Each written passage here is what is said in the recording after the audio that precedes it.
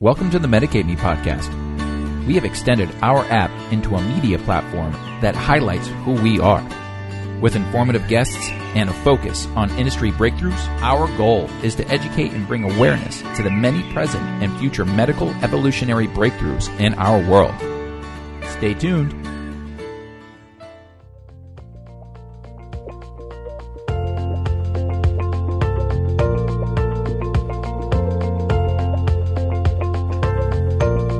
Hey guys, welcome back to the Medicate Me podcast. Hope you guys have enjoyed the first couple episodes with Misty Murray and George telling us some really crazy stories, and also why cannabis has been helping, well, for Misty, her daughter, and why cannabis has been helping George, and how George got off of Percocets, 8 years of Percocets, by using cannabis and now cannabis concentrates. Tonight, our guest, we were pretty excited for this one, and I kept screwing up the time zones, unfortunately. I thought she was actually on the East Coast, and she wasn't, so, but that's okay. We solved it once I got the hint that, yes, Colorado is 2 hours behind Philadelphia. So, her name is Michele Ross, and she actually is the CEO and founder of Impact Network. You may have seen their Instagram handle, but it's not Impact Network, it's Impact Cannabis. We will probably get into that so we can let people know why. And but she has been, and she's a neurologist as well. So I guess I would like to say Dr. Michele Ross, and she's joining us today to tell us what she's been doing in the cannabis industry, and what Impact Network actually is, and how she got into neurology. So without further ado, please welcome Dr. Michele Ross. Hey there. Well, thank you so much for having me on your show. And I just want to make a correction because this is another confusing thing out there. So I have actually a PhD in neuroscience. So okay. I'm a neuroscientist, not an MD or neurologist. So I don't do things like give medical marijuana cards because I'm not a practicing MD. So okay. A little bit of the difference, and it's a nuance, but it's hard because they both sound the same, right? Neurology and neuroscience. So a lot of people just call me a neurologist, and if it's not something that's like posted online, if it's just in like passing, I'll let people go rather than like have to educate them on what the difference is. But since we're on a radio show, I just wanted to say I'm a neuroscientist. No, I really do appreciate it. No, I absolutely love when I am corrected, because I cannot stand when I give out false facts, or if I try to preface it by saying, I'm not a scientist myself, but what I read in this article, and then I say that or something. But I do appreciate you correcting me, and perhaps some of our listeners actually didn't know the difference as well. You know what? I guess I just assumed they were just one and the same, and I appreciate it. So thank you for educating me. No problem. I'm getting in all super professor mode here. I'm like, let me break out the red pen. No, that's great, because I mean, that's another thing. I want to make sure that we present on this show is facts as we can. And to. So if if I have somebody on here that I'm calling a neuroscience, a neurologist, and you're not a neurologist, please, definitely correct me, because I don't want to be like, she could totally operate on your brain, Well, I can't operate on brains, but I can operate only on rodent brains. A lot of brain surgeries. I'm just not legally allowed to do them on humans, except for possibly when the zombie apocalypse comes. Yes. If you have a choice between a veterinarian and a scientist, and there's no doctors around, you're probably going to let me do whatever you need to do to live. So. Oh man, that's going to be crazy. But thank God we have people like you around. We're a little far from that, unless some crazy stuff happens with North Korea, and all that. Oh boy. Yeah. We won't get into politics on this one, right? No, thank you. Oh my goodness, no. We try to stay far away from politics. We might mention the current administration when it comes to going back to the 1930s, 40s, 50s mentality of reefer madness. But other than that, we don't get in too deep of politics. But yes, we definitely heads up, people, heads up. For Guam anyways, and I really hope that does not happen. I hope this is all just posturing, and that's all I have to say about that. So you are the CEO and founder of Impact Network, which was another thing that people were getting confused of. They were calling it Impact Cannabis versus Impact Network. Could you actually just tell everybody what actually is Impact Network? Sure. So we're a 501c3 nonprofit. We were founded in Los Angeles and we moved it to Denver, Colorado in 2015. And IMPACT actually stands for Improving Marijuana Policy and Accelerating Cannabinoid Therapeutics for Women Worldwide. That's a mouthful. So that's sort of how we do it, but not why. So we're really focused on doing clinical research that validates all this anecdotal evidence that we're getting on cannabis being helpful for breast cancer, for pelvic pain, for anxiety, for depression, for lupus, for fibromyalgia, for a billion things. But if you look in the scientific literature, if you look at you do a PubMed search, it's really hard to find a lot of research in humans. You can find research in rodents. You can find some stuff where they grew some cells and dumped some THC or CBD on it. But we really just don't have the publications out there to take to your senator, to take to your president, to take to your doctor, to take to your mom, to take to people that are still unconvinced that cannabis is a real medicine that is safe and is not only safe but is also effective for your condition, and it is as effective or more effective than the treatments that are currently on the market. And so we're really just lending science to really make sure that women worldwide have access to this medicine. We believe that it's as effective as pharmaceuticals. We've helped thousands of women and men get off of pharmaceutical drugs and onto cannabis. And our goal, our vision is really to see a world where people aren't disabled anymore. They can get back to work. They can play with their kids. They can have a happy and healthy and fulfilling life, rather than just, getting through the day, just making it through. Okay, how many oxycodons did I have to pop today to be able to get up and do my laundry? That's the kind of life I used to live, and that's the kind of life a lot of people that we serve, we're living until somebody told them about cannabis. We helped guide them through that journey to where they're healthy and happy and productive. Yeah, no, that's really amazing. Because, that's actually one of the things I actually just learned recently with mice. I actually had to ask another scientist as to why. I was like, why aren't you doing human trials? And they're like, well, we are doing some where we can. She goes, and I was like, well, do you use mice because of the fact that it's, closer genome? And she goes, actually, yeah, you're right. That's one of the closer genes. They have a very similar, structure. That's why. And she goes, also, though, she goes, generally, you won't get a human that's going to want to volunteer to get their spine severed to see if a particular cannabinoid is actually going to help promote bone growth over the next year of their recovery, just so they could be laid up. So she goes, we can do things like that. And, so I was like, oh, that does make sense, So, yeah, it's...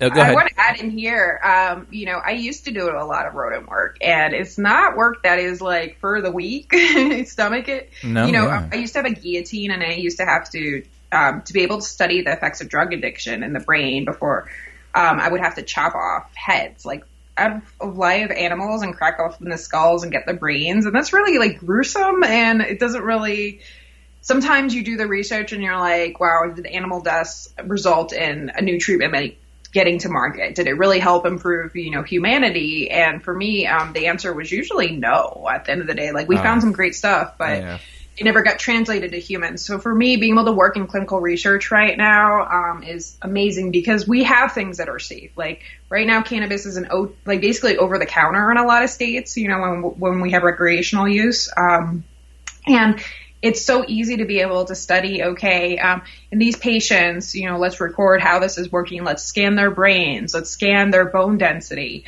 There's a lot of things that we can measure in a live human. We don't have to chop their head off, thankfully. Yes. It's a very different thing. Trust me, chopping heads off in an underground laboratory is a sort of a nasty lifestyle. And so, I meet a lot of recovering scientists that are much more fulfilled doing the work that they do in cannabis.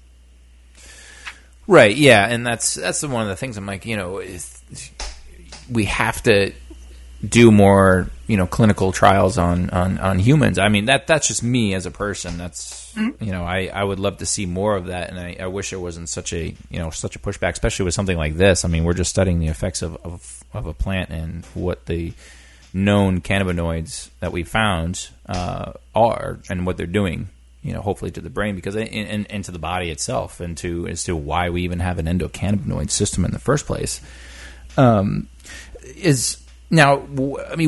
have you always been interested in? I guess the brain. Is this something you always wanted to do as a child? Was be a neuroscientist? You know what? Apparently I was a real weirdo as a kid. So I learned how to read really early. My mom was like a stay-at-home mom, so she taught me how to read. And we didn't have a lot of books at our house. And so one of the only books like I ended up reading over and over and over again was the Merck's Manual, which is like the guide that tells you all the medications and all the medical conditions. It's sort of like a huge, like 1,000-page textbook for doctors and like healthcare professionals. So here I was, like this little kid, like literally in kindergarten. People are reading like Clifford the Red Dog. I'm reading about like how to treat like concussion and like STDs and stuff. Like I was the inappropriate kid. You're like, do you have this disease? Everyone's like, what are you talking about? So I was always interested in medicine. I wanted to be a doctor. And the funny thing is it had this diary from like Lisa Frank. It was like it had a unicorn on the cover and stuff. And in the second page of it was like, what do you want to be when you grow up? Like, what's your crush? What's your favorite color? And apparently under what do you want to be when you grow up, when I was in second grade, I wrote, I want to be a brain scientist and I want to be on TV. Those nice. Don't even normally fit in the same sentence, but here we are. No, they could nowadays. You can actually do live brain surgeries on TV. Yep, and I actually know now a lot of neurologists and neuroscientists that are hosting TV shows. And then, to be sort of funny, I mean, I was the first reality television female scientist in the world. So I started Big Brother several years ago. So I have that credit on there. So it was just funny. It's like if you put a goal in front of me, I'm like, cool, check that box. I did it. So second grade Michele hit all her goals. That's amazing. No, that's awesome because not a lot of people do hit their goals. I don't actually remember. I'm pretty sure at one point in time I wanted to be an astronaut. I totally wanted to be an astronaut. I'm pretty sure at one point in time. I'm pretty sure I wanted to be. If you smoke enough cannabis, you might be. Oh my God! Yeah, yeah. Or if I dabbled a little bit in the old fungus realm, I definitely will be a astronaut. I'll tell you that. Walk on the moon. You know what? It's funny because there's a woman. Her practice is she's called the Canonaut, and she's actually she lives in my city, and so she helps people connect spiritually too, and like through meditation and everything else paired with cannabis. So it's sort of interesting that exists. There's a Canonaut now. No, yeah, that's awesome. I mean, I myself personally like to pair it with sensory deprivation floats. Okay. Have you ever done a sensory deprivation float? You know, I haven't. Oh my God, you're a neuroscientist. What's happening here? Okay, well, I also run a nonprofit. No, so I know. I've been on zero salary for several years, putting this together and running research. So there's a lot of things I'd love to try. And we're like, okay. No, I know. These things can be pricey without health insurance. It sure can. Well, I'll tell you what. If you ever come to Philadelphia, please let me know, and I will schedule you a free float. Okay, you've got a deal. at Flotation Philly. If you ever come, back this way, I just like to do those things myself. But honestly, using cannabis prior to the float makes my float even more relaxing and allows me to go even deeper. Plus, I do a lot of different breathing techniques, or not a lot. I just do a couple different breathing techniques while I'm in there, and that kind of actually helps the whole hour and a half that you're floating in there. Yeah, and you've hit on something really interesting, which is where we see cannabis sort of enhancing techniques people already use to control anxiety or depression or other health issues. It's an amazing enhancer. A lot of times people think you have to do cannabis or something else, like you can't mix the two. And in fact, a lot of research is suggesting, it's like cannabis and yoga, better. Cannabis and massage, better. We really haven't found too many things where cannabis was bad to do. I would say maybe like there's probably some kind of a form of like really excessive exercise that it might not be good for your heart. But like besides that, like most of the things that are enhancing mental health, it seems to pair really, really well with. Yeah, I mean, honestly, I do not all the time. I don't do intense workouts, but I enjoy using my kettlebells. I go on some long weighted walks and stuff like that, and try to do physical training within that walk as well. I used to do a lot of those type of things, but one of the things that I noticed if I used cannabis prior. A strain that is actually very that kind of just gives me a very uplifting, energetic, like let's go, let's get this day going right now. All right, I'm ready to rock and roll. I'm super happy. I'm bouncy. Let's go. And it's very interesting. Like myself, right? So I was never one that was like, okay, I'll consume and then go exercise or anything. I have fibromyalgia, so like. I went from like a wheelchair to like walking without a cane and stuff. So I was like, oh, I'm doing pretty good. And you just like, you're so grateful for getting there that you don't even think you're like, wait, what if I could like match the performance that I had before I had this illness? And before I had fibromyalgia and had all these health problems, I was running like half marathons. Like I had a book called Train Your Brain to Get Thin. I worked with a lot of fitness industry people, developing supplements and things like that. So it was sort of sad to be like, well, I can walk around. I'm so grateful, but like, darn it, I wish I could run, or I wish I could hike. I wish I could do all these awesome things, especially being in Colorado where everyone skis, snowboards, picks up mountains. Like that's all anyone does. And I'm like, oh, I'm tired just walking to the front door. Oh man.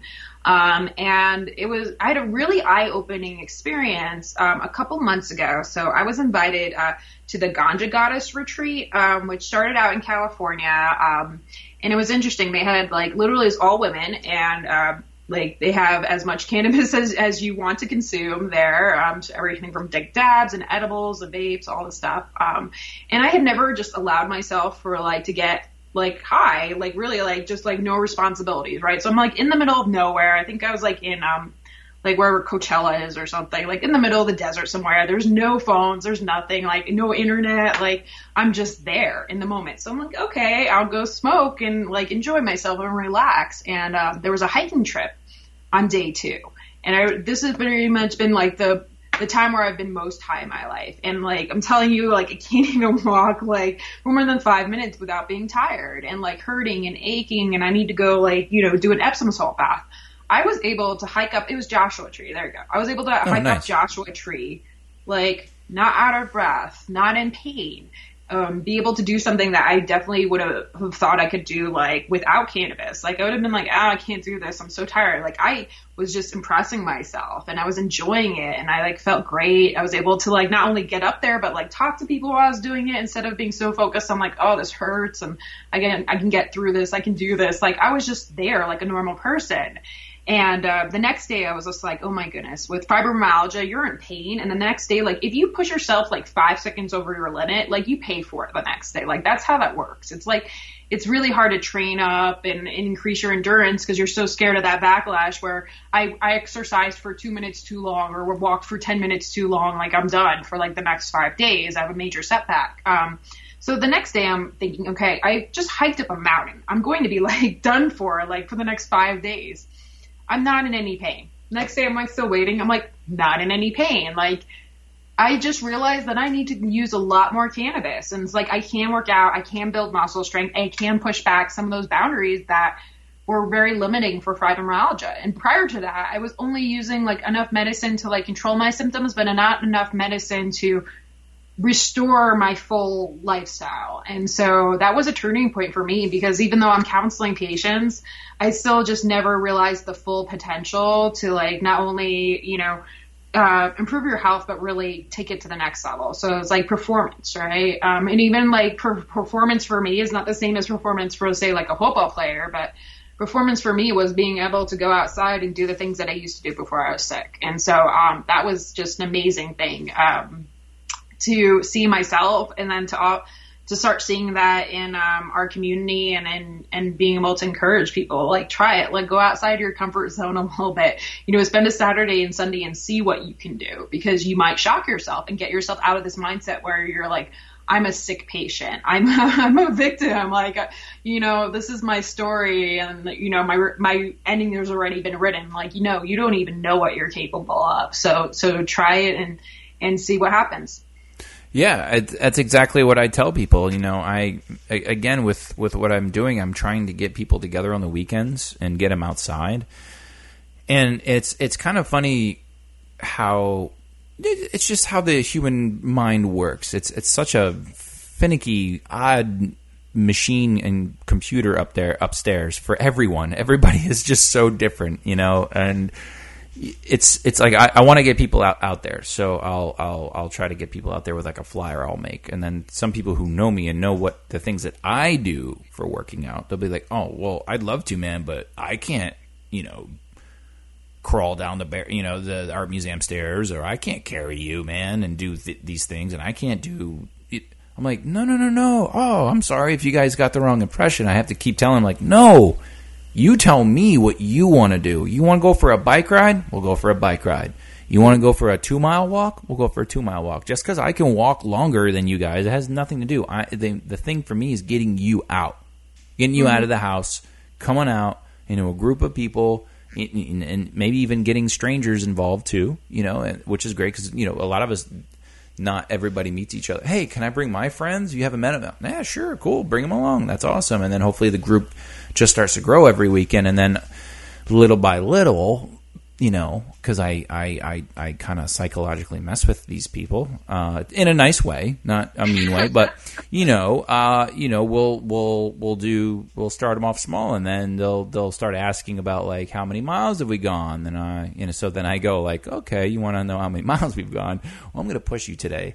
So I'll lie to them a little bit about how many miles, and like, oh, okay, cool, and then we'll keep going, and then we get back to the car, and they're like, wow, man, so what did we make total? And be like, you want to know the total? We did 8 miles today. They were like, wait a minute, 8 miles? How did we do 8 miles? I'm like, because I lied to you. You see? And you feel fine, right? And they're like, yeah. So I'm like, there you go. It's because you psychologically have it in your head. If I say 8 miles, you're like, wow, that's a long distance. And to some people it is, but again, I like to tailor it to whatever you're capable of doing. Anybody. I don't care if it's 1 mile or you just want to, like I said, go for a bike ride or something, or we'll go play disc golf or anything like that. An activity that gets you outside and off the couch, and if you can, again, if you have an ailment that obviously really prevents you from doing things like that, I would still love to try to plan something that would be suitable to your needs. Even if you're bound to a wheelchair, we can still get outside and do something active together. You know what I mean? I think it's fantastic too for people with limited abilities. There's also like water aerobics, things like that. Like there's so many things that you can do with limited capabilities. And it's the one thing I say with cannabis. It's like people think sometimes like if you take cannabis, like it's going to cure everything, it's going to treat everything. And it really is like cannabis has to be part of a lifestyle change. Even if that lifestyle changes, I'm going to walk 5 minutes a day because it's, when you are really sick, it takes a while to sort of undo some of the damage pharmaceuticals has done to you. Some of, the just being in chronic pain and the changes that causes in your brain and your body. And so if you throw cannabis on, sometimes it can be just like putting a Band-Aid over a bullet wound, okay, you're expecting miracles, but this is what it can do. But like, you're going to have to go this extra step. You're going to have to get rid of inflammatory foods in your diet. You're going to have to get out and do some exercise. Like fibromyalgia responds really well when you take cannabis and you move, because there's like issues with like lactic acid getting stored in muscles, or like not enough oxygen getting there. So it's like cannabis can enable you to feel better and remove some of your pain, but like you got to put in the work too. And then it's going to be more effective than you just moving by yourself or you just using cannabis. So definitely any kind of exercise is key to seeing a lot of improvement in patients using cannabis. And you, as a neuroscientist, probably know that exercise has been proven to actually help people become undepressed. That helps them through depression. And again, it's the individual everybody's different. So just because you go and run 10 miles doesn't necessarily mean it's going to help your depression. But it might help Mike over there who is depressed, and now he loves running because running makes him feel so good, and he's not depressed anymore. So when he goes runs 5 miles, oh my God, I can get rid of all my pills. Oh, this is amazing. But it's not for everybody. Just like I try to make the argument with people about cannabis is not the cure-all. People, stop arguing about that there's no side effects. Stop arguing about that it's the absolute medicine, or stop even arguing about that it's addictive. Everybody needs to stop it, because there's three sides to a coin of everything, and you have to look at all three sides, because there's that thin little edge that people forget about. And hey, I'm pro cannabis. I love it. I definitely know a lot of the effects on it, because I've been using it since I was 17 years old. So it's just now in my last decade that I've been getting into learning about the different strains, learning about the actual cannabinoids, and now in the past 2 years learning about the terpenes and the importance about terpenes. And so you're obviously using cannabis and exercise to help you through fibro. And again, people like with cancers can use cannabis to get them through their cancer, as well as going on a strict ketogenic diet would help them as well. A lot of people, not all cancers. And so basically we have, I don't know if you know about cancers at all, but some of them, I guess a lot of them apparently like to feed off of sugar. Yeah. Yeah. And I didn't know that. Most diseases actually are fueled by sugar. Really? Because, okay. I mean, sugar causes inflammation, and inflammation is the root of all disease. Well, every single one, from Alzheimer's on down. Epilepsy too.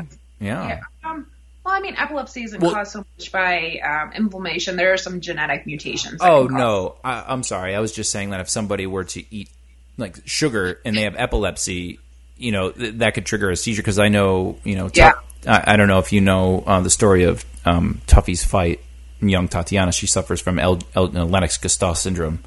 And she just turned 10, which is obviously simply amazing, because most children with LGS usually pass away by 9, usually from a drop seizure of some sort.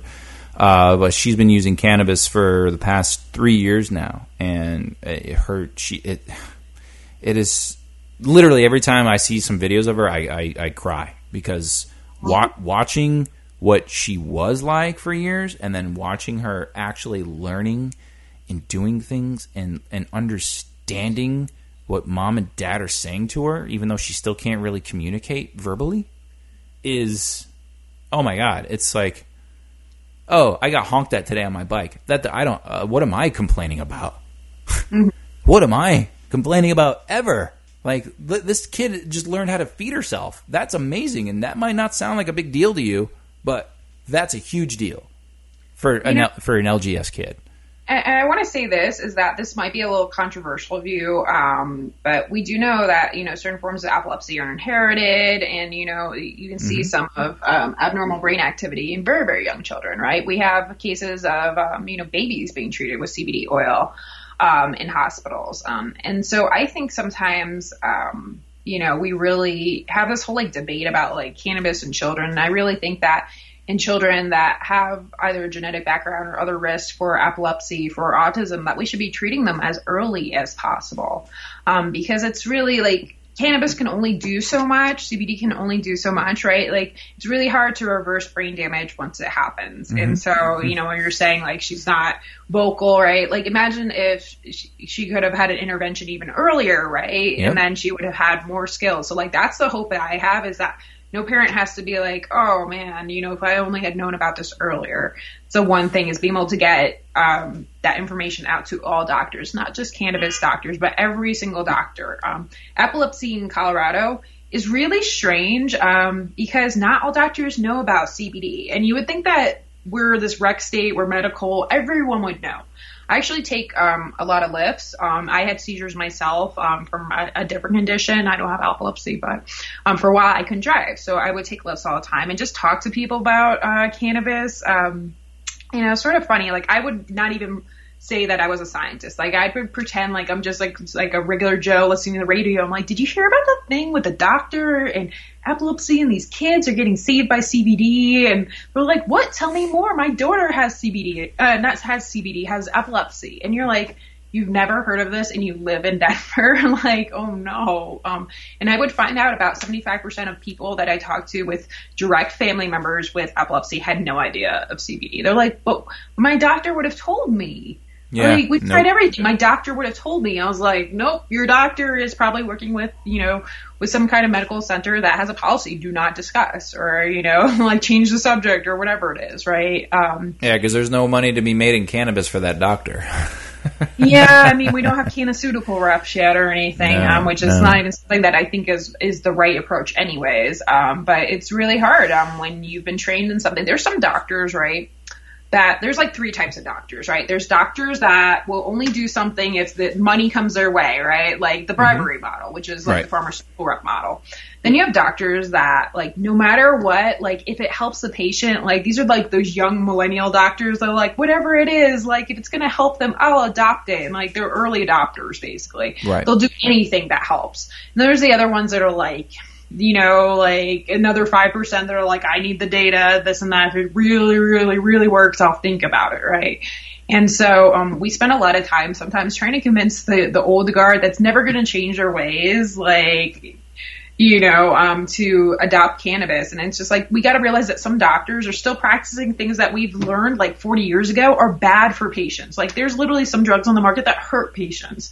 They're using those because that's what they were trained on when they went to medical school or they did their residency. And they were like an old dog that doesn't learn new tricks. So then expecting those doctors to be like, cool, I'll add CBD or I'll add cannabis to the mix is like, it's ridiculous. Like, it's not going to happen. You can't convince those people. So we really are hopeful that it's the younger population that is adopting things like, medical programs that track, prescription use or cannabis use or anything, right? The digitally savvy, and very hopeful generation that really sees that their role as a doctor is really to transform, humanity through better health. We're just not going to get that population. And in fact, like Dr. Bierman, who is the head of, I can't remember which society, it's one of the society of the cannabis doctors. But he told me at a conference one year, he was just like, oh, you want to see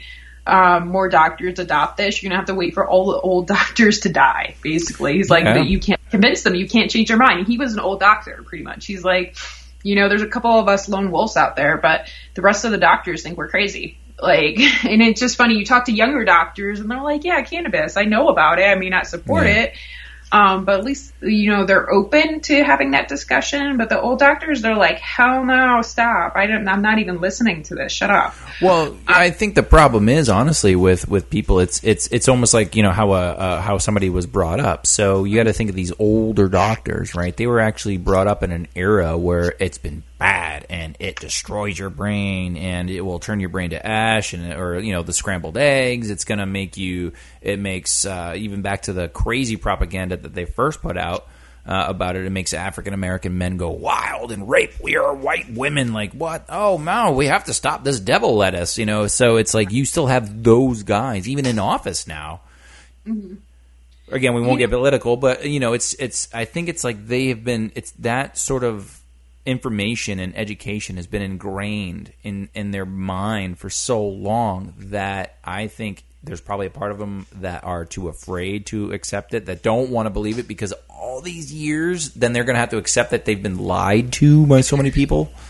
Yeah. Well, I have some things to share too. So one of the things I'm really excited about is being able to take what data we already have or what data we're going to capture and use that for policy change or changing the perception of doctors. For example, in Colorado, there was 2 studies which most people don't know about. One study was looking at the percentage of already the older doctors, right? Like you're a primary care doctor. Do you give out medical marijuana recommendations? Would you let your patient, use cannabis? just their perceptions on it. And it was actually a pretty low proportion in Colorado, which was like approving of cannabis as medicine. Most of them didn't think that cannabis was medicine, like at all. And like very, very few had ever written a recommendation. So we actually have like a dearth of doctors that give cards out here, which is sort of sad because everyone thinks we're the pot state. But then you were like, okay, well, we legalized it recreationally. So the medical students that are going through, getting their MD right now, you would think that they'd be open to cannabis. I mean, they see it everywhere, right? And then they surveyed them, like pretty much the same questions that they gave the older doctors like 5 years ago. And they found out that only 5% more were approving of cannabis as medicine. Like most of them thought it was crap, that all the research was phony. They would not support it. And it's terrifying, but you got to remember it's what background you grew up in. So what is your typical doctor? They're a rich kid. Like, their parents were doctors, and then they go to med school, which costs hundreds of thousands of dollars, right? Like the average Joe really has a hard time affording medical school. So we actually in Colorado have, I think, a high, percentage of, it's like white conservative people that grew up in a rich, family that often had doctors in the family. And so they're passing on some of their conservative views about cannabis not being a real medicine onto their children, that even though they're seeing, cannabis everywhere, their medical school is not reinforcing the facts that that cannabis is medicine. The government really isn't. So we just we're still training doctors to not believe cannabis is medicine. Like, I think it's about 50% of doctors students in medical school right now, as according to a survey that was published last year, don't believe that cannabis is medicine at all. It's terrifying. It's terrifying. It is, because honestly, I've been saying this for a couple of years now, actually, on the podcast, that it's no longer, not being educated. It's not like you back in the day, you know what I mean? I get it. Like, if somebody told me, if we didn't have the internet and we didn't have all the technologies at our fingertips and these things, then maybe I would be in part of like, oh wow, does it? It's just really where people are getting their information from, and now it just kind of comes down to blatant. Some of it's greed, because they know, again, there's more money to be made in pharmaceuticals because the pharmaceutical industry has been around a lot longer. Not that the pharmaceutical industry should be completely condemned or whatever, but I've been saying that I think the drug war, the stupid, pointless drug war, should be sort of turned back around onto the pharmaceutical industry and just be like, what is going on over here? And, regulating what these doctors are doling out.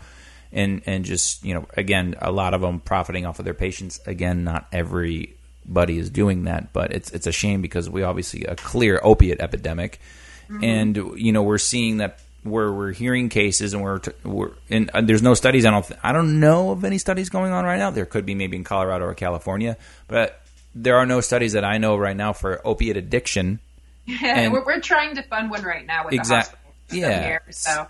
It's a hard thing because people want to do it. Like, literally, we have everyone on board, but everyone's like, I can't do it because we'll get our federal funds taken from us. We can't fund you because we'll get our federal funds taken away. So it's this dance where every single agency involved is for it, but we're supposed to raise the money, from the people that need the help? Like, where are we supposed to get these funds from for the research? So it's sort of crazy. So we're on board, and because I'm an addiction neuroscientist, I've been very passionate about this. I actually lost my brother to OxyContin and alcohol in college. Oh, yeah, I'm sorry to hear that. So, this is something where I was just like, if we can introduce this and get people off of opiates, whether they're using them recreationally or medicinally, it's better for humankind. So we've been trying to push for it. But I have some good news, actually. So somebody just messaged me, and they said that the FDA just came out and said CBD has been shown to be beneficial, and they're asking for comments about all those who have information on or experience with the use of CBD as a healing substance. So basically, the federal government's asking for positive stories of CBD use by September 13th. So I almost would sound like fake news, but apparently this is real, because the UN is trying to figure out how to recategorize or reschedule CBD. So if the UN reschedules CBD and takes it off the list, and that means that the US would be legally allowed to take it off the list too. So this is actually huge news. Yeah, but is that only for CBD? Only CBD, yeah. Which is ridiculous because, I mean... I know. So it's so annoying because people just don't understand. It's a step in the right direction. I get it, but it does. I'm so sick of people not understanding. Like, where do you think CBD comes from? It doesn't pop out of the air. It comes from a whole plant. So keep the whole plant because the whole plant is so important. I know. No, trust me. But then when you have people in states where they don't have medical marijuana, like Texas, for example, the only thing that's legal is CBD for pediatric epilepsy. It's so restrictive, right? And so, even if you have another condition, you don't have access to CBD. And Texas is a huge state that I care about because I went to school in Dallas. And to have patients there be scared to use CBD and go to jail or it's not the best thing you can do, to just legalize CBD, but we can't do research on it. I'm stuck right now because CBD is federally illegal, so I can't get federal funding for this study. The hospital is scared to do this research study. If CBD was taken off the schedule, we could do that, and then we could nudge and move the needle towards doing these other cannabinoids. For me, it doesn't make sense just to legalize CBD, especially even for epilepsy. We've had patients do better with CBD and THCA, which is the raw version of THC, right? Right. There's a ton of cannabinoids in the plant that are psychoactive or not psychoactive. It doesn't matter. Autism is treated by THC too. You're going to tell me that it's better for an autistic child to harm themselves and their caretakers than to take some THC and be calm and be sociable and, improve their condition? No, it's crazy. There's no reason to demonize any of the cannabinoids in this plant. But I also hate when people tell me, well, why are you pushing for a bill that only legalizes CBD? I want to see CBD off the schedule. What I don't want to see is GW Pharma or some other pharmaceutical company makes it a Schedule 3, and the only way you can get CBD in this country is if you order it as a pharmaceutical through your doctor. That's not what I want to see. I want to see it available at OTC, and if you need really high concentrations of it, 2,000 milligrams a day or something crazy because you have a very specific illness, it's schizophrenia uses higher doses of it. Maybe that can go through the care of a doctor, but that your average person that needs pain relief, that does respond to it for epilepsy. I just want to see it available to more people because yes, it doesn't work as well as, CBD plus THC plus these other cannabinoids, but for some people they're able to mix terpenes in that do make it effective. I just feel like we're all missing that boost in the endocannabinoid system. And CBD works at serotonin receptors. It works to boost our own natural endocannabinoids. It does a lot of things. So I think it's a healthy thing that if every single person in this country had access to it and they weren't afraid to get it, they weren't afraid to lose their jobs, their kids, there's a lot of fear about just this one single cannabinoid, which we know is safer than Tylenol. So, I think it's a step in the right direction that the FDA is having these conversations. Literally a couple days ago, the DEA, was oh, it's a Schedule 1 thing and we're going to come after people selling it. And, it's scary. No, they're not. They're just... They say that. They say that, John. They're not going to do that, but you say it doesn't come without consequences when a major federal agency says that, and you're talking to a high wealth donor that could fund a study, and they're well, DEA just said they're going to come after you, so bye. These are things that happen, and people don't realize it. It's scare tactics, and yes, you have to have a brain, you're going to be scared, but if you're talking about doing a fundraiser, if you're talking about doing educational conferences, and you're talking to mainstream sponsors, which we are, they're scared by the smallest thing. And I'm sorry, the DEA saying scaring people is an effective way. Or even if the perception is that these agencies are not cool with this and they have to manage their risks. They can't lose can't lose their clients. They can't lose their revenue. So if the DEA or other agencies say anything, even if it's not true, even if it's backed by no actual action, it still causes harm to our industry, to patients, to research, to nonprofits. So these aren't, unfortunately, I wish that we could just pretend these are stupid tweets by Donald Trump, but those things have a lot more impact, even if they're not true.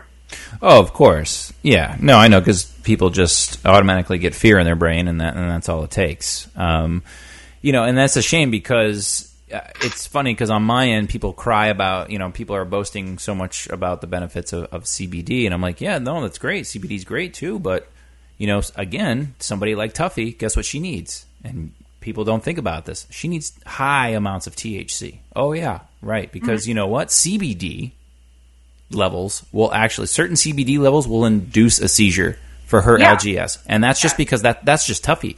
It might not do the same thing for another child that has LGS, but for Tuffy, she absolutely needs to have THC. And I'm not talking THCA, like THC, like the delta THC. She needs to have that. That's actually what helps her.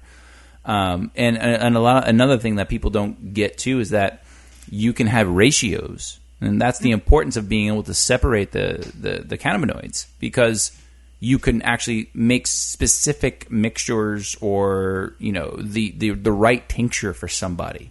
Okay, we don't want to give you the psychoactive effect, but you still need the psychoactive ingredient in here. However, we can get rid of that by a 1-to-1 ratio, a 2-to-1 ratio, 3-to-1 ratio. We're going to keep those levels low, but we need to have that in there because this cannabinoid works, again, synergistically with all the others. And that's, I mean, you probably obviously know the importance of studying the each cannabinoids. Well, I mean, that's the beauty of some of our research here at Impact Network. So, being a neuroscientist, I know how to study brains, right? I've done fMRI work, EEG work, and we have some EEG hardware. We're going to be able to announce a partnership. And the goal is to really play with different ratios of cannabinoids, especially cannabinoids that aren't really commercially available yet, right? Like we have these ones that are just like CBC and CBG. Like, what do they do to brainwaves? What do they do to epilepsy? What do they do to ADHD? What do they do to schizophrenia? What do they do to brains that have traumatic brain injury, Parkinson's, right? They all have effects on cognitive function. You can study them pretty fast, and then you can see, okay, well, what is actually better for the ADHD brain, right? Is it THC? Is it CBD? Is it a ratio? Is it this new cannabinoid that no one's ever really worked with? THCA, the raw cannabinoid, right, works for several types of epilepsy, right? And we don't really have any data on it. Like we see Dr. Bonnie Goldstein, right? I first learned about THCA for seizures, attending a lecture she gave, right? But there's like really just anecdotal evidence. Oh, like in this one patient, I used this and it helped.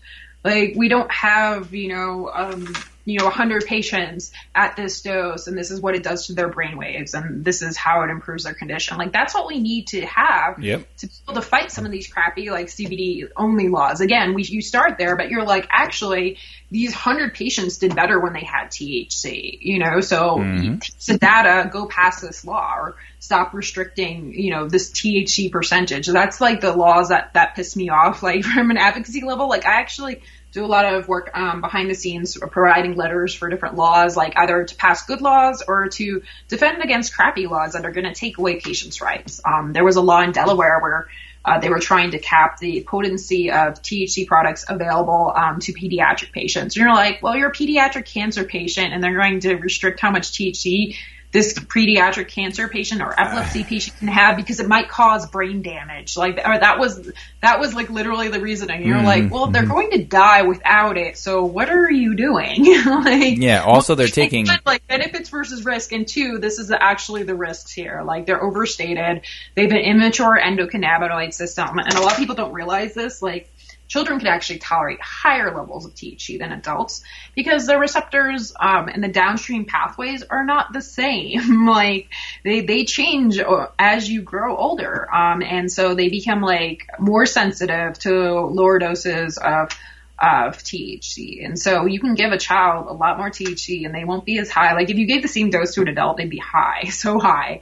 But a younger child, they absorb it a lot differently. So and you try to talk science with senators and other politicians. It's very bad. Like I had this one conversation where somebody brought me in and they're like, you need to teach this guy what percentages are. And I was like percentage of THC? Like, no, just straight up like what a percentage is. And I was like, isn't that something people were taught like in middle school? Like, I'm like, really? Like you couldn't get anyone else? Well, he doesn't believe us. So we're thinking maybe he'll listen to a scientist. And right. So these are the people making the laws that are impacting patients. And you're like, this is just nuts. This is nuts. You have no right legislating or playing doctor. Like, that's what's happening. Like, oh, you can use it for this condition, but not that. Oh, this is the legal product we'll allow this, vape, but not this topical. We'll allow this or that. I'm like, these people have no right to do that. It literally should be just like every other FDA type of drug where like they approved it for sleep apnea, so we can use it for anything else we want, right? It should be available for off-label at the discretion of a doctor. Like, that's it. Like, it shouldn't be like, there's some old senator that doesn't even know basic science that's telling you what you can use it for. But is growing a plant and picking it out of the ground and hanging it up for it to dry, and then you dries out and you grab your scissors and you trim it all up and it looks all beautiful and it's nice and cured, and then you either make or you smoke it. Is that really a drug? You know what I mean? Like, to me, that's not. To me, it's you're smoking a plant. I mean, I guess are people, or is that what it's considered a drug because it has a psychoactive effect on you? I don't think a substance actually has to have a psychoactive component to be considered a drug. And so I formulated nutraceuticals worldwide. And so I found some really interesting things in there that you can also bring into this cannabis conversation. For example, there were certain formulations that I would make for the United States that would be illegal in Canada. And these are not things like cannabis related. These are things like vitamin D over a certain dose is a drug in Canada, right? God. Vitamin D, which we can pop, like literally you can buy bottles and bottles of that stuff and pop it. And like literally there was a really low dosage over which they considered it a drug. And it's very interesting because vitamin D and CBD are very similar, I think, in the fact that it can benefit a lot of the same, symptoms and processes. Like vitamin D is involved in like over 100 different physiological mechanisms. Like sometimes if you have somebody who can't lose weight or somebody who has depression or anxiety, all you need to do is give them vitamin D. They don't need Prozac. Like they just needed vitamin D and they feel better. Same way with like B12, right? Like there's a lot of people that are in pain or depressed and all they need is some B vitamins, right? But there's other countries that acknowledge the important role of vitamins and actually have made their vitamins prescription drugs.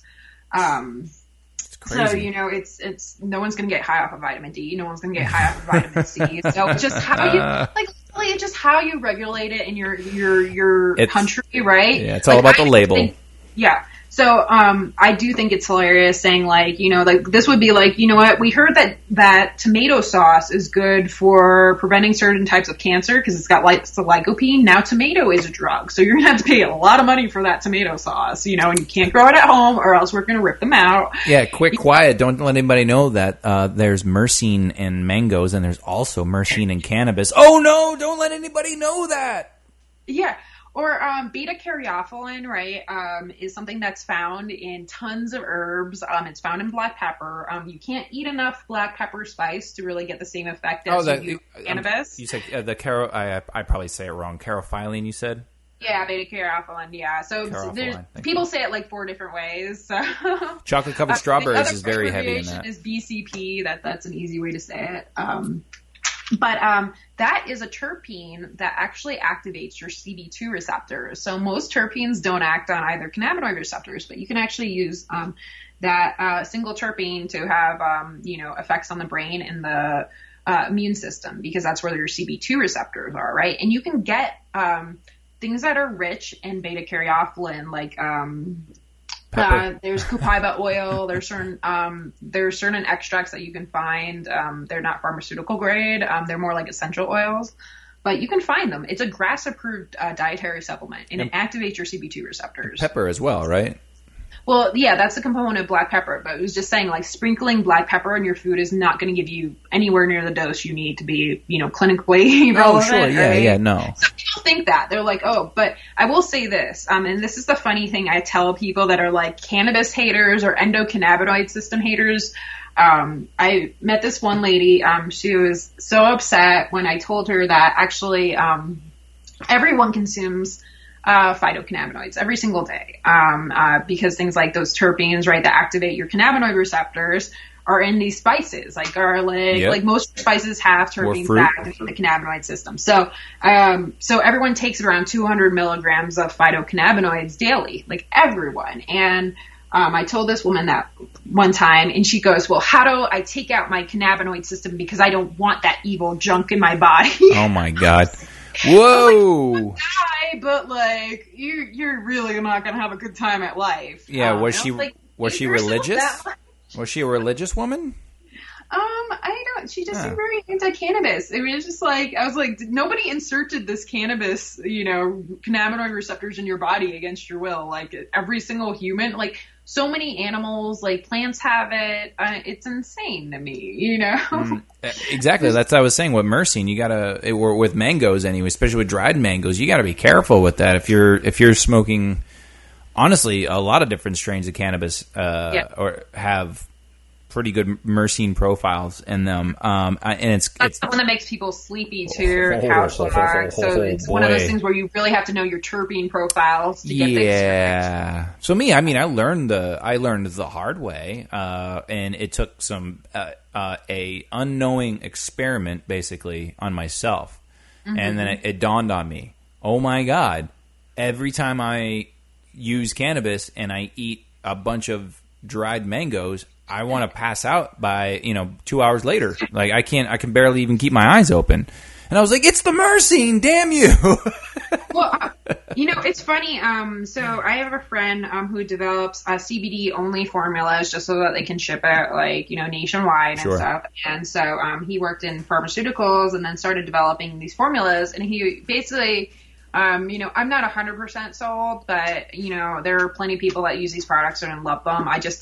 I know what THC and the other cannabinoids do for me, so I'm like, I have that available to me, so I'm going to use them. But these products, basically, they can mimic a lot of the effects of strains with THC, basically by doing the combinations of terpenes. So sometimes it's the terpenes that actually give, those feelings, like anxiety relief, nice. linalool. Like, it may not actually be the THC in there because THC can enhance anxiety for some people. And that's the same one that's in lavender, right? Linalool? Yep.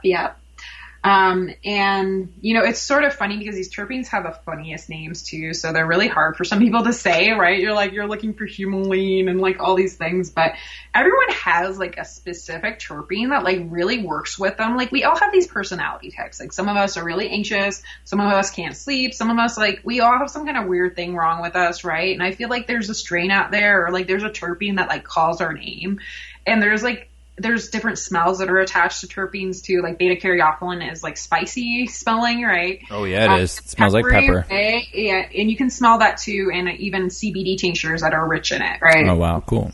Yeah, there's a lot of CBD. Like if you're looking for something that helps with autoimmune, the beta caryophyllene is really, really helpful for that. So if you're going to take a CBD product, you're looking for what terpenes they have in them. You're going to want one that has that like enriched in it. It's going to taste spicy, like may not like it. Put in some Indian food or something, like mix it around with that. So somebody with Crohn's disease could benefit from that. Yep, absolutely. Okay. And, there's other ones, right? It's like for some people, they want to get to sleep. So they're going to look for things with myrcene. Like there are people that have real issues with sleep. They get up, in the night, like for some people that may not be good. You don't want to be like, well, I went to sleep and I didn't wake up on time because I couldn't get up. I would love that. That's my issue. I don't consider that I have a sleep disorder, but I never sleep straight through the night ever, no matter some of the things that I've tried. I'm like, oh, maybe it's just because maybe I had coffee at this time of day, so I won't have coffee at that time of day, and try that for a bit. That doesn't work. Try, hey, okay, let's not drink for, this amount of time and see what happens at like no drop of alcohol. And, there was even nights that I actually slept worse because of that. It was just like, wow, what the hell's going on here? So I don't really know what it is. I try not to eat things right before bed. It's just a interesting thing, and I have not yet found something that has helped me out yet. Well, we're working on some sleep research with some doctors, so we may be able to help you very soon. So I have some practical tips. They may have been things that you tried before. You may not have. Okay. So one, anxiety may or may not be something you deal with, but a lot of people that have sleep problems, basically they take their anxiety from the day and it transfers over to nighttime. So if you can reduce anxiety during the day, you actually sleep better. And so that's one of those things that CBD is really good for. So if you take CBD during the day, you have less anxiety, and then you're being able to have more restful sleep. I don't know if I experience anxiety. I don't know if I could ever tell you that I've ever. So that's not you, yeah. So now all this advice will apply to everyone, right? That's why this is personalized medicine. The other thing is people don't realize there's a U-shaped curve with THC and sleep, right? So a lot of people think, okay, if I take an edible or if I smoke a whole bunch of weed before I go to sleep, I'm going to sleep better. And so it's actually microdosing THC that's much better for sleep. So all the literature that's out there, and there hasn't been a ton, but we also have anecdotal evidence. 5 milligrams and lower is the ideal dose for THC for sleep. So if you go above that, and I mean, like, that's a tiny dose. Like in California, people are telling me, like, you know, oh, I took a 50 milligram edible and then I went to sleep. You're like, well, your sleep was disrupted horribly by that dose. You know, it does interfere with REM sleep, you know, at higher doses.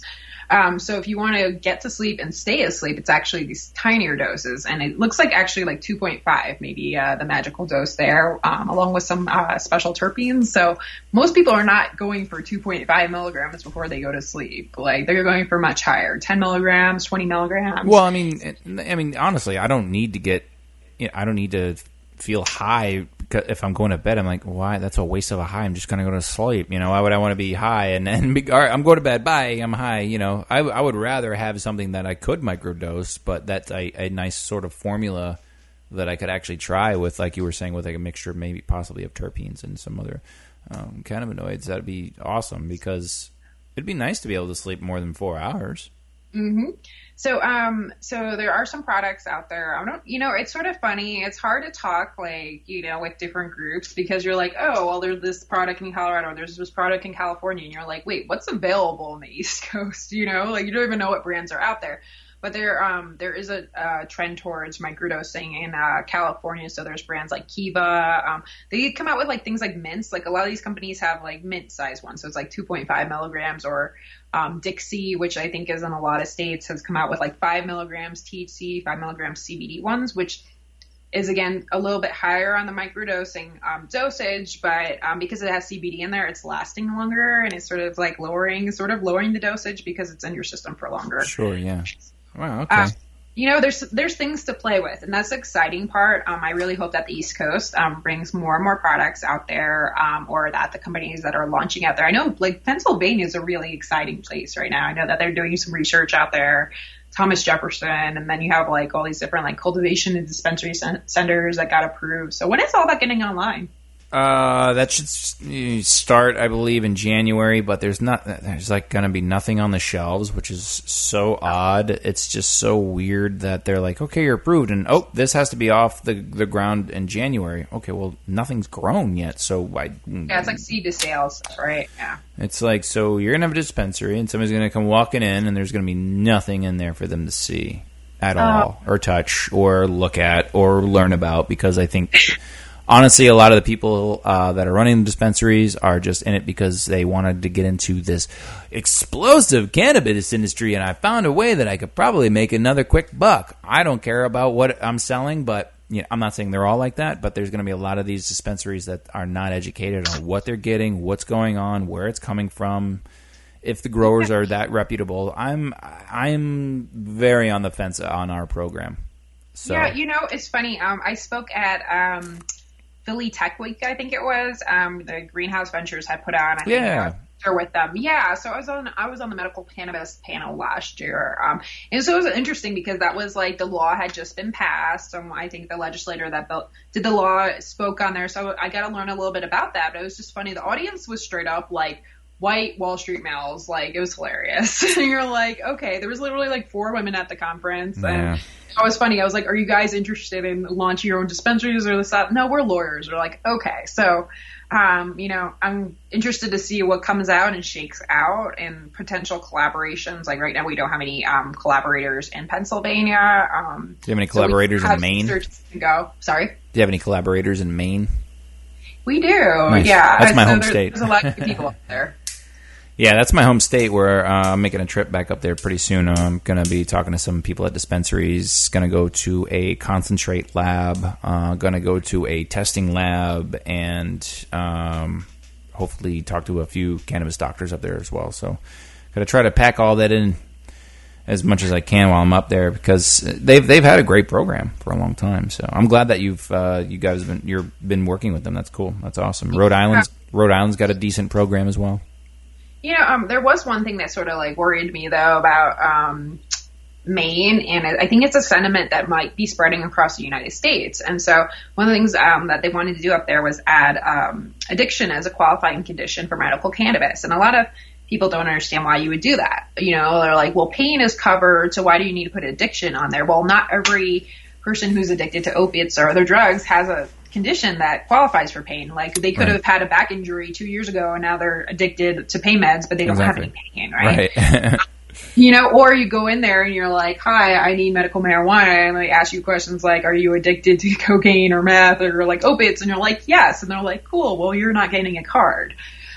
Because they treat it just like any other narcotic. So I went up there and I helped testify at a hearing they had about it. And it was just funny because the council was like, why do you need to add any more qualifying conditions? We have rec is going to come on board. And so all these addicts will be able to buy whatever they want over the rec market. And you're like, well, one, it's really expensive. And two, it's sort of prohibited in the fact of, trying to make like inpatient treatment centers and things like that because they're not rec customers. Like they're sick people trying to get off of drugs. So it really should be in the care of doctors rather than having to like lie to doctors and like do this like in a back alley somewhere. We really don't understand why somebody would say, okay, just make it a pharmaceutical and give it to them. I was just like, cool, you have an opiate epidemic and you'd rather wait 10 years and $100 million for the pharmaceutical process to go through to save lives. Like, no.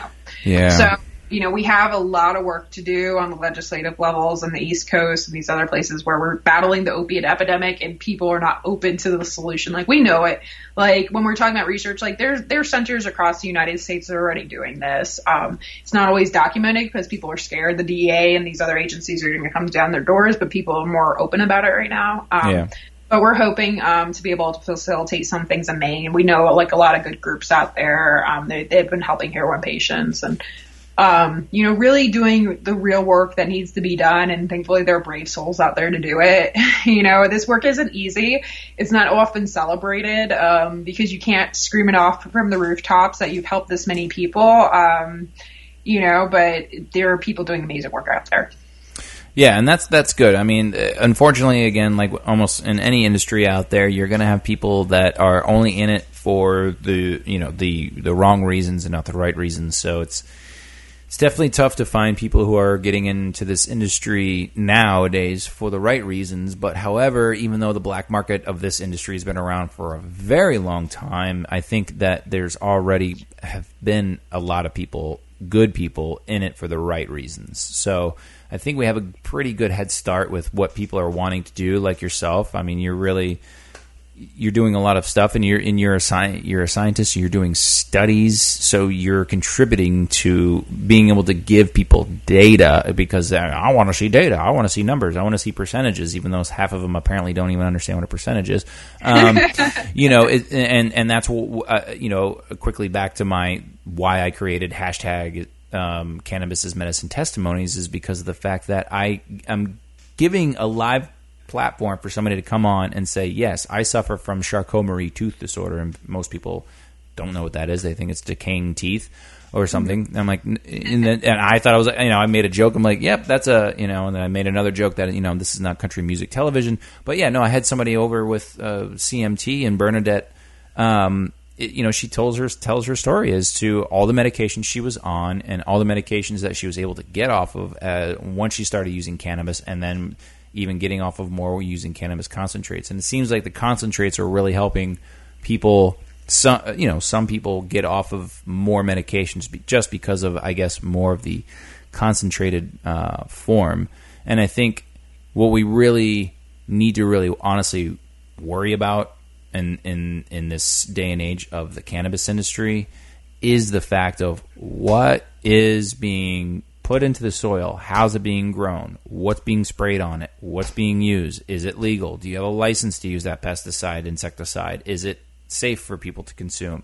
Because when you take that flower and you give it to a patient that already has a compromised immune system and it tests high for a larger parts per million and they smoke it and get a lung infection and then they die, Well, now you're going to have somebody who died because they got a lung infection, not because of the cannabis, but because of the chemicals that were in the cannabis. So I think there needs to be stronger regulations of testing and what people can and can't use on their plants. Because again, people, if we're taking things and turning it into a concentrate, what are you doing? You're concentrating those chemicals. You're concentrating those high, those heavy metals that might be still that's in the soil and stuff like that. So. Well, I want to add there that we've had a lot of these issues in Colorado, right? Because we had some of the strictest regulations on testing, and I actually talked to a lot of the testing industry leaders here. So some of the issues we've had is that we've had people that are actually doing organic farming. Like, we know this. Like, they're not bullshitting us. Like, they are doing it, and what happens is that the herbs and these other things that they're using to do it organically actually have pesticides on them. So it's just like, exactly. It's a really hard issue here, and so we're gonna have to figure out ways that we can basically remediate and remove like chemically some of these pesticides and things like that are like.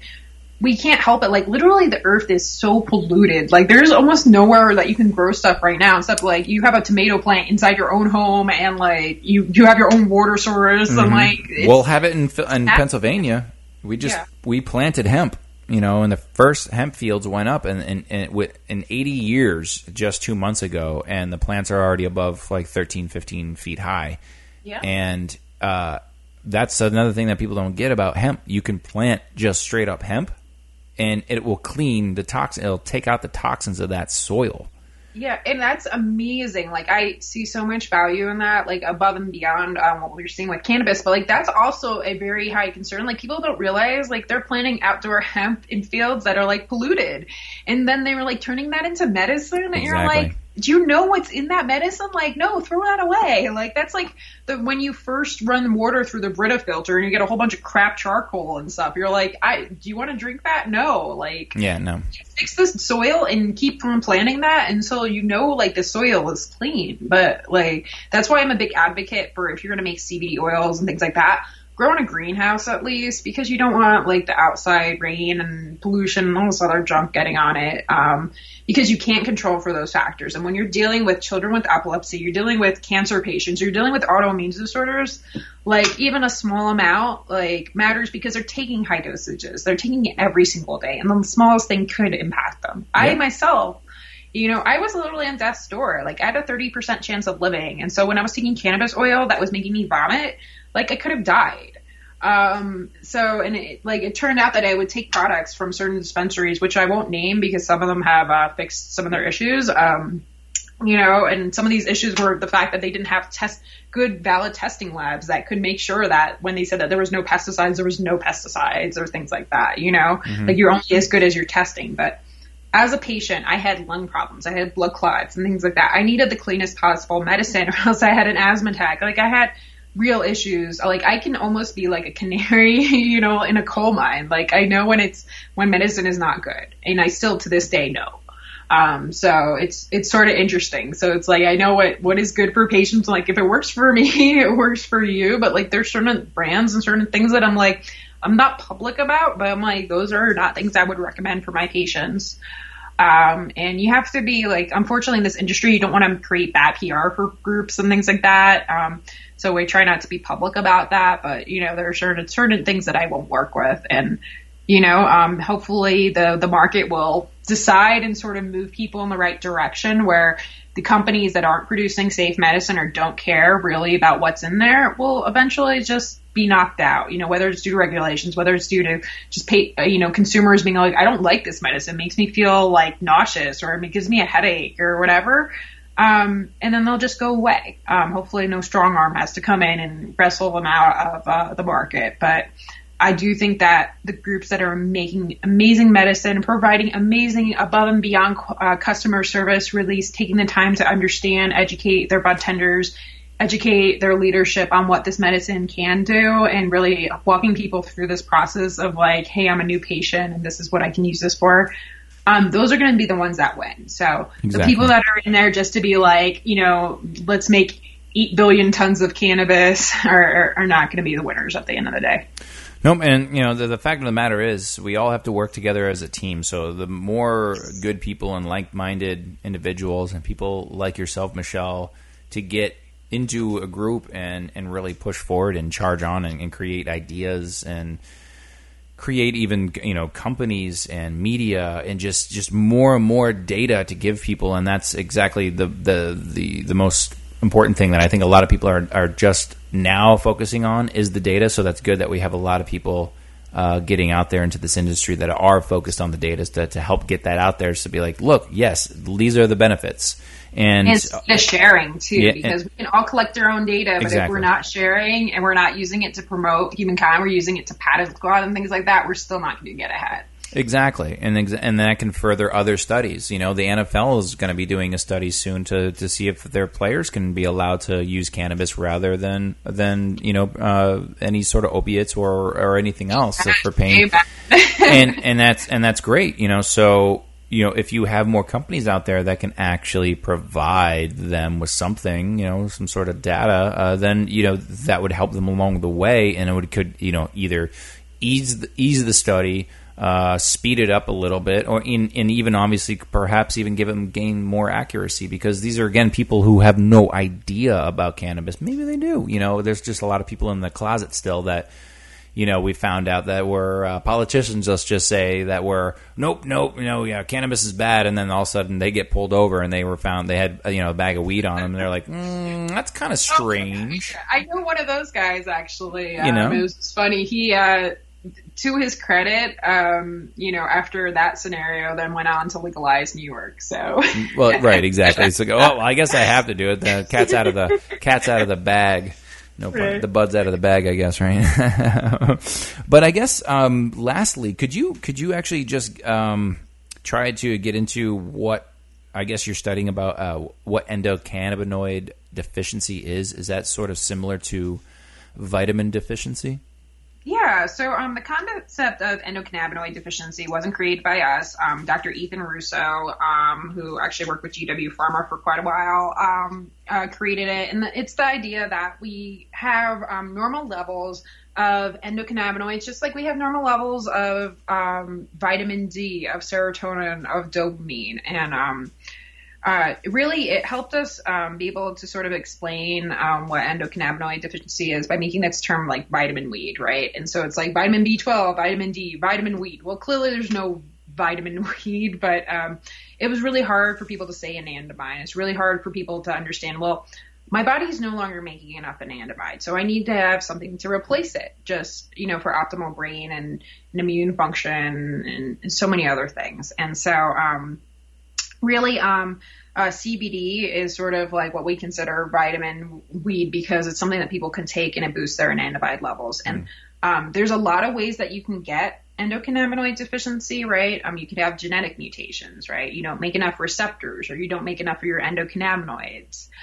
You could be stressed out. A lot of times when you have chronic stress, your endocannabinoid system is completely dysregulated. And so stress and the endocannabinoid system, work hand in hand. And we see this in post-traumatic stress disorder, where people's endocannabinoid system isn't working anymore, so they can't forget. Like, you need a healthy endocannabinoid system to forget things. And forgetting things is key to almost every mental health issue. You're anxious. You can't stop thinking about the things that happen, the things that weren't even important. Depression. You keep ruminating on these, negative thoughts that you can't just forget, like let it go, right? But it's like your brain is actually unable to let go.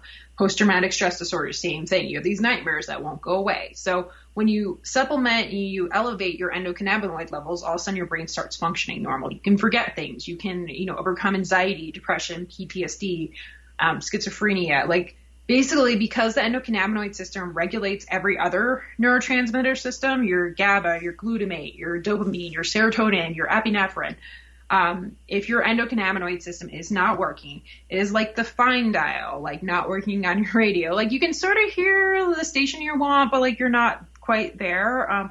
We want to help people be able to take phytocannabinoids so that they can boost their endocannabinoid system and be living at their optimal levels.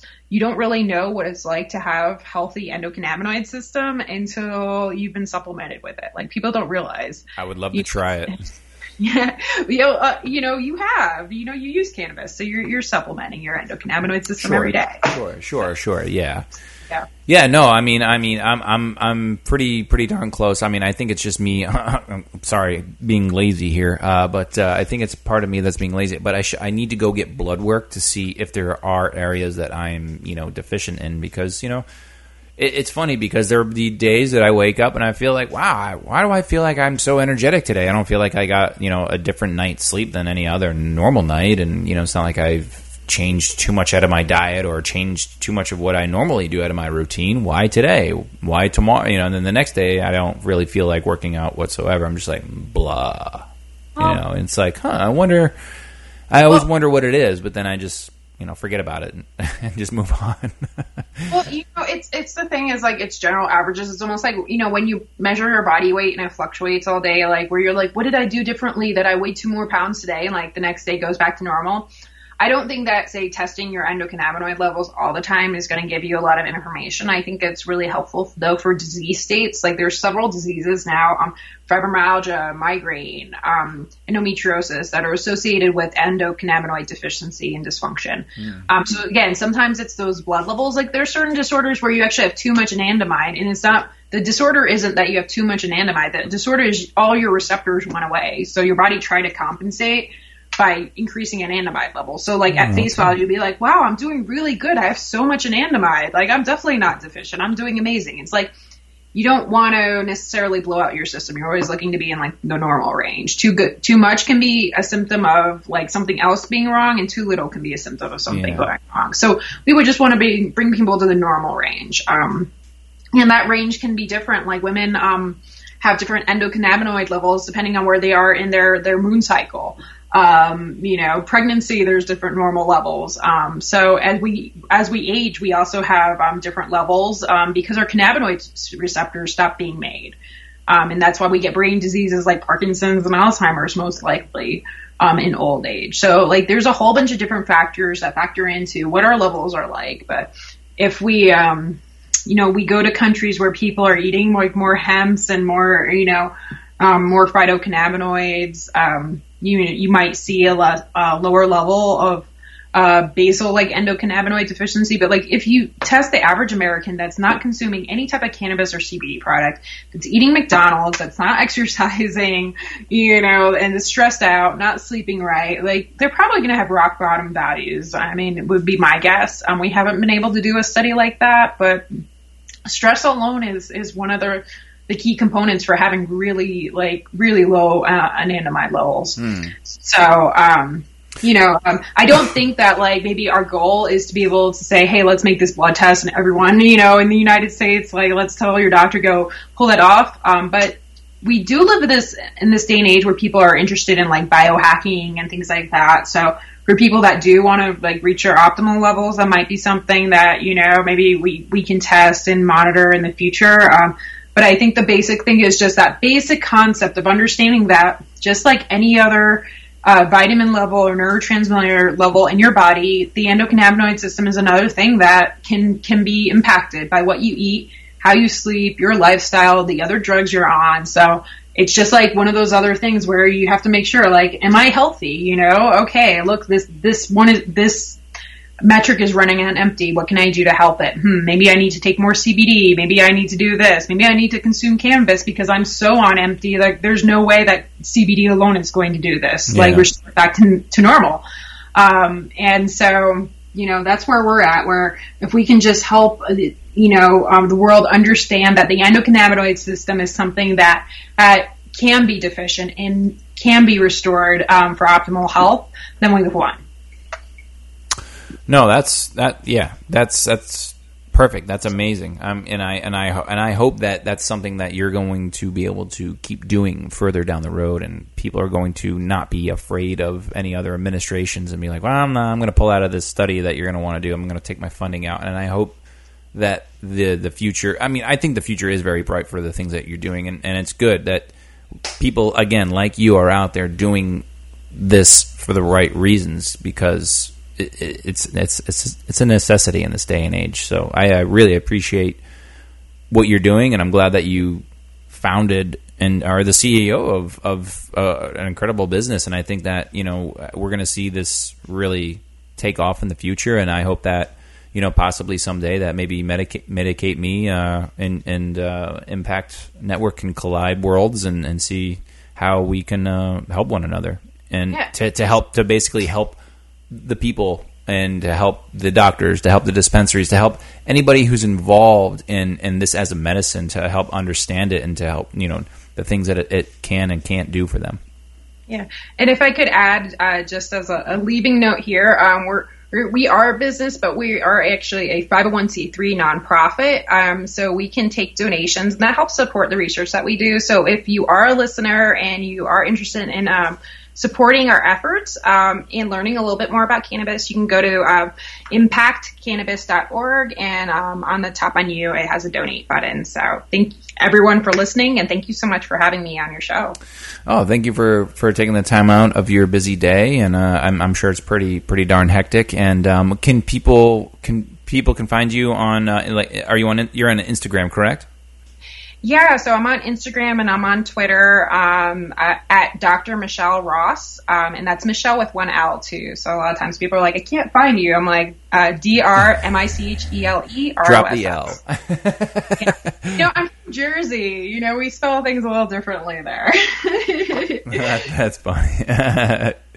Awesome. Well, thank you so much, and you definitely dropped a lot of knowledge on everyone today, and I'm sure that all of our listeners are going to really enjoy this. And thank you again, and please stay in touch because I'm sure, like I said, we'll be talking again in the future. Absolutely. Thank you so much, Justin. All right. Thanks a lot. Have a great night. Okay. You too. Bye-bye. Bye.